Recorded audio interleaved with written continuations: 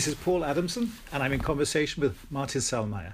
Martin Selmayr is the chef de cabinet, the chief of staff of the President of the European Commission, Jean-Claude Juncker. Martin, there's so much we could talk about, but I would like to try and frame this podcast around the related themes of the priorities of the new Commission, which, as you know, took office just over 18 months ago, the restructuring that took place as part of that new Commission, and what you do as the new Commission to communicate not just to the media, but to the outside world more generally about what you're at.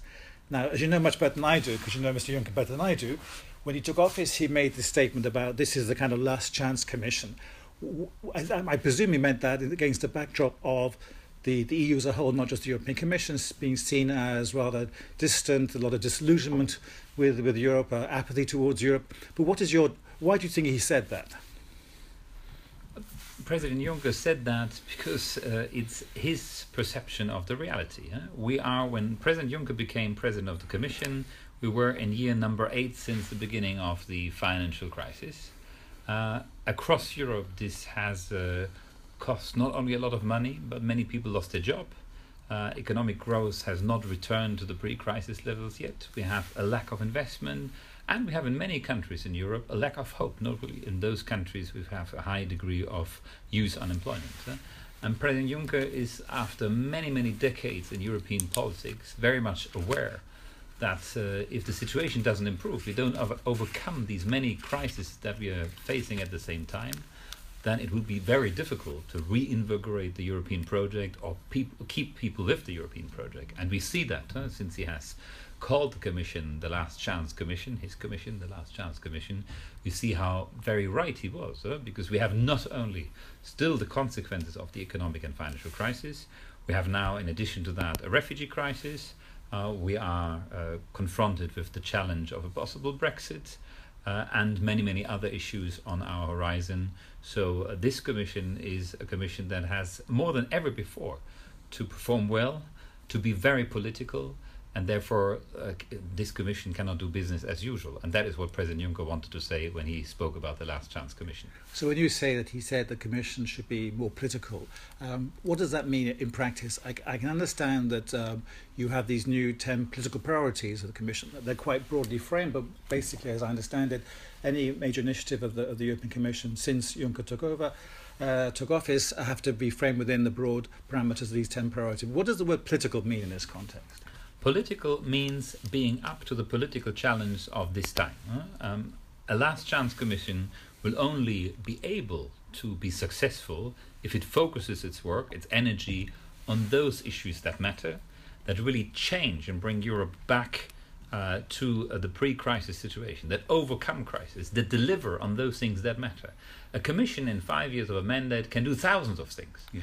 But this commission, and that is what President Juncker meant with mentioning the Last Chance Commission, will be remembered for whether it manages to overcome the crisis. That means whether it returns Europe back to growth, whether it makes sure that the refugee crisis is followed by refugee management, from chaos to order, from being overburdened with a sudden influx to managing legal migration and organizing legal pathways to Europe instead of people dying in the Mediterranean or in the Aegean Sea, and a Europe that gives again hope.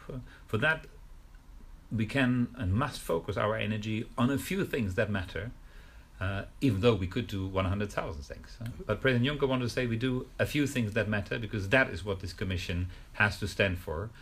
We can unfortunately not do everything what we like to do, not everything what previous Commission like to do, but this Commission is a Commission that is faced with an existential crisis. And that's why we have to focus our energy on the existential matters. Okay, but when you say that the Commission has to do less but do it better, I mean, with respect, that is not a totally new concept, as you will know. Previous Commission presidents have tried to do that. What makes There's a difference, Paul. Okay. President Juncker has not only said that, he has also restructured the Commission, and you will see not a single proposal comes even on the table of the College that is not in line with this philosophy. The idea is not new, but doing something about it in the structure of the Commission, that is new. You asked at the beginning about the new structure. Well, form follows function. The new structure is there to deliver these political priorities, and it works, because it is not possible in this Commission that any proposal just comes on the table and sees the light of day. One may call it top-down, because the priorities were fixed top-down, and who fixed them? It was the president, who did this as the result of what he saw in his European Parliament election campaign, because as you may recall, President Juncker didn't come into office as a normal president, as other presidents before, but he went through an election campaign. That's where he defined his priorities, and that's why he believes he is right now to say, these are my priorities and other things don't come to the table of the Commission.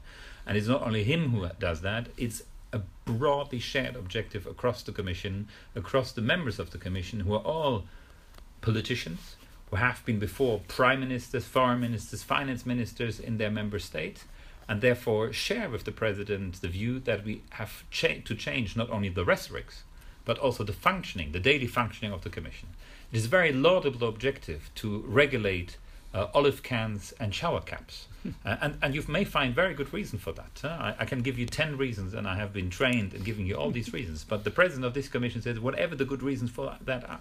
At the moment, that cannot be our priority. At the moment, we have to make sure that 1 million refugees who came last year to Europe are being integrated, that they are taken care of, and that we make sure that regular and irregular migrants are separate from each other. This is a big issue. And that is bigger than the regulation of shower caps. Okay. Well, since we both touched on structure, let me push a bit on the structure. What was the rationale? I mean, you know, people can be very cynical, and they say one of the biggest challenges for any president and his chief of staff like you is to find worthwhile jobs for every single commissioner from every single member state.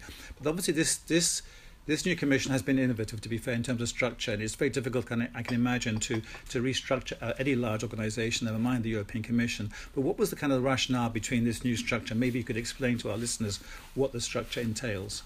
I think there are two elements in that. First of all, limiting the number of portfolios. That is one objective. President Juncker has been Prime Minister for 19 years in his own country, and he never had to create 27 portfolios, because that is not the logical number of portfolios. So he chose to have exactly the numbers of portfolios that are necessary. And he is also used as a long-serving Prime Minister of having deputies. And having a deputy and empowering the deputy is a question of sound management. So what President Juncker has done, he has used what is foreseen in the treaty, the existence of vice presidents, to empower them to really replace him, to do something for him. For example, at the moment, the negotiations with Poland is something that President Juncker follows on a day-to-day basis, but the person who is in Warsaw, who is doing the negotiations with Poland on solving the rule of law crisis, is First Vice President Timmermans. To go to China and to discuss with China what is a Commission policy to reduce overcapacity in the steel sector, something where President Juncker can send Vice President Katainen to, while he has to look here in Brussels after the follow-up to the Greek crisis. So President Juncker can prioritize, can say these things are Chefsache, these I deal with myself, and there are enough crisis matters that he has to deal with himself, by delegating other things, and also bringing the subject to the college in packages organized by vice presidents who are chairing project teams. These project teams follow the priorities of this commission. For example, Vice President Ansip is heading the project team on the digital single market, one of the important projects that President Juncker already advocated during his election campaign. But President Juncker doesn't have to look into paragraph 15 of the Copyright Directive, because he has Vice President Ansip, who works together with 7 commissioners on this file, to bring this file to the college. And when it comes to the college, before Vice President Ansip may say a word to the president, say, here are 2 things, shall I go left or right? And these are the arguments for them. And then President Juncker makes a final decision.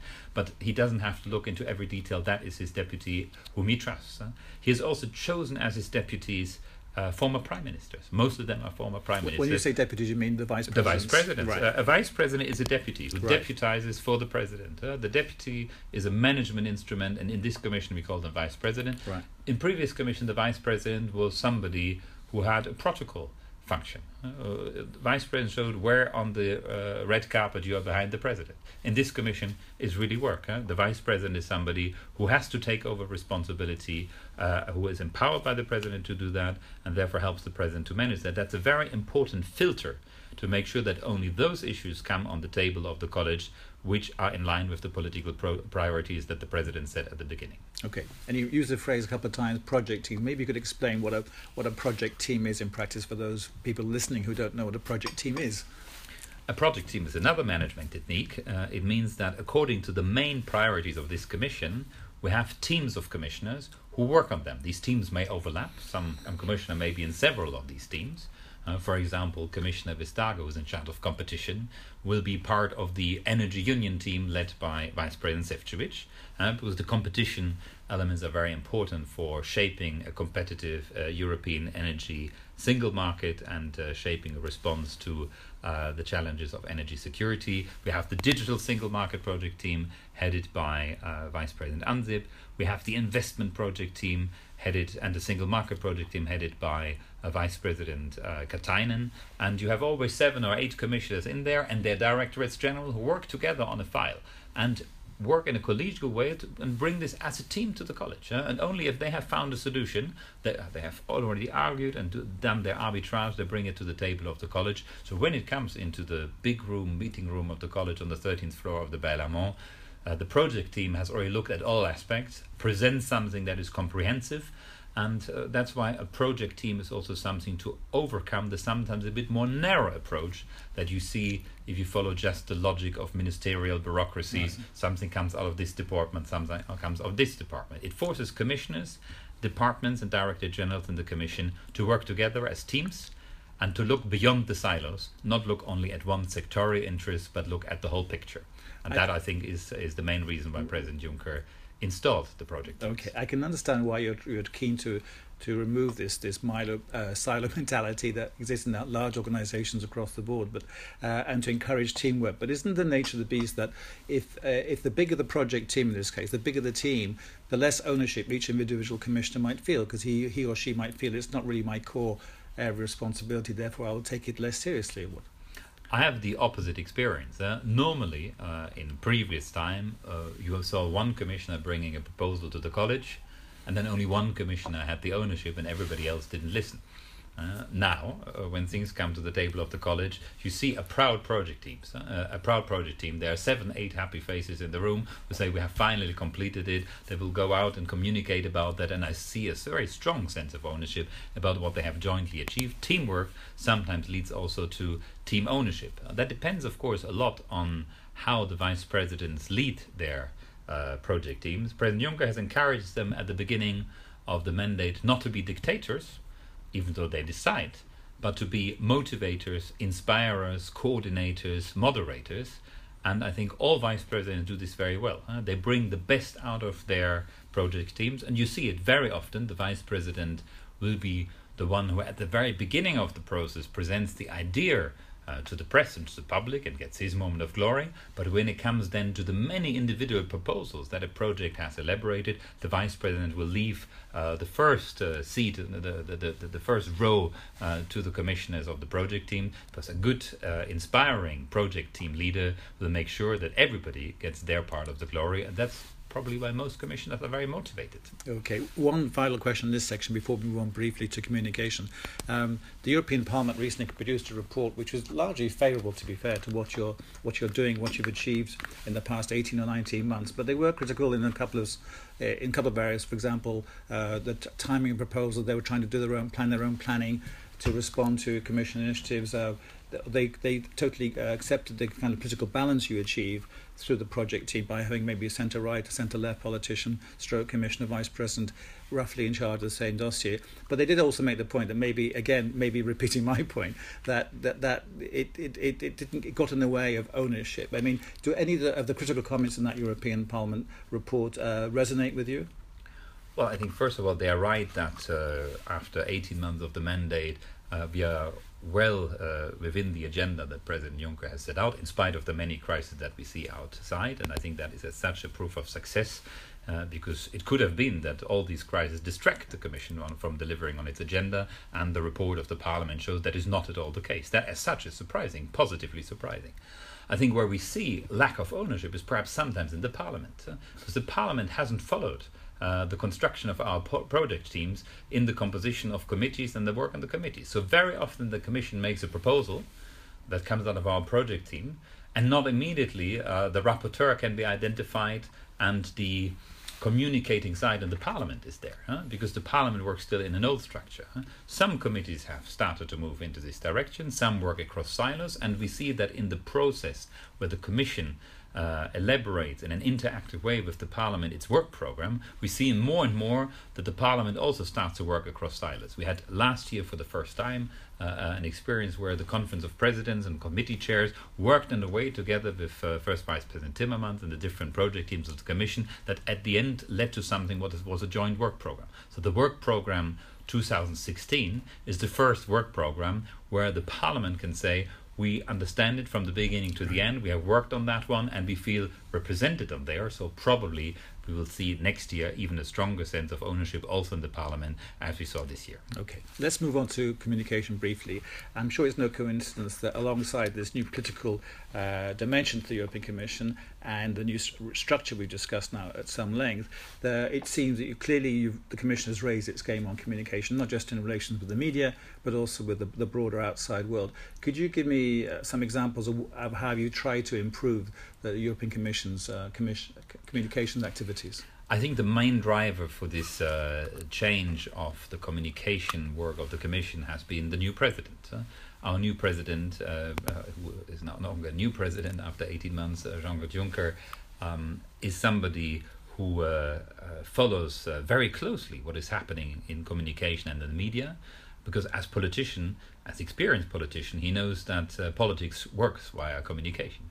He has, first of all, changed the fact that the delivery of media monitoring products to the President of the Commission has been significantly advanced. He gets his first readout of what is in the European press now every morning at 8 o'clock, and he gets it 5 times a day, which is very important because politics works like that. Every Prime Minister across Europe works like that. The Commission must be at the same rhythm to be informed about what is happening, because that is how modern politics works. Unfortunately, sometimes it works. You have to be informed in real time.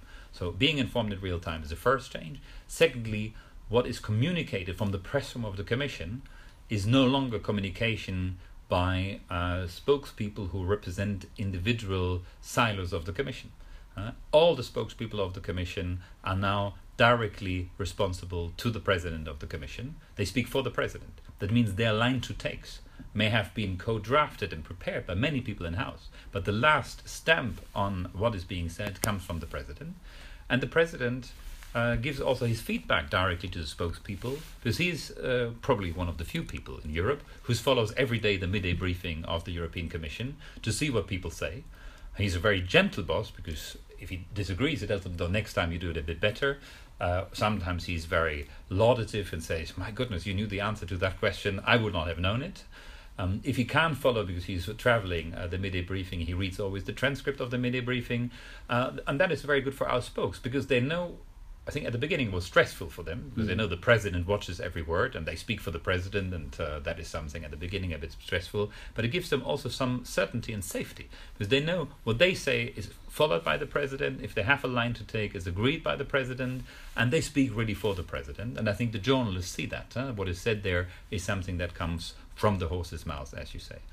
And I think the third thing what the President has done in terms of changing the style of communication is putting the Commission representation of the Member States directly under the authority of the President. That hadn't been the case in the past. That means the Commission's representative in Madrid, Rome or Warsaw is now somebody who is the personal direct ambassador of the President.